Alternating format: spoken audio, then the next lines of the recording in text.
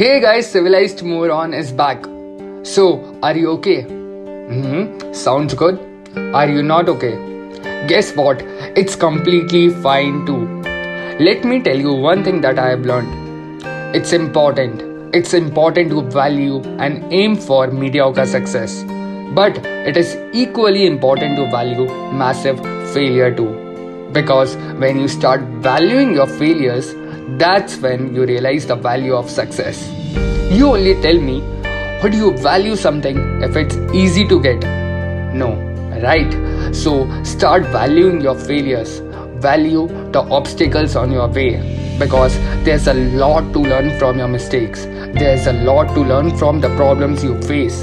And you never know if the so-called problem is making you stronger than ever. So for now, just keep in mind that it's okay to stumble. It's okay to cry. It's okay not to be okay. But what's not okay is wasting your time.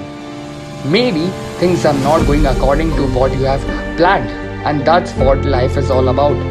It's all about unexpected things.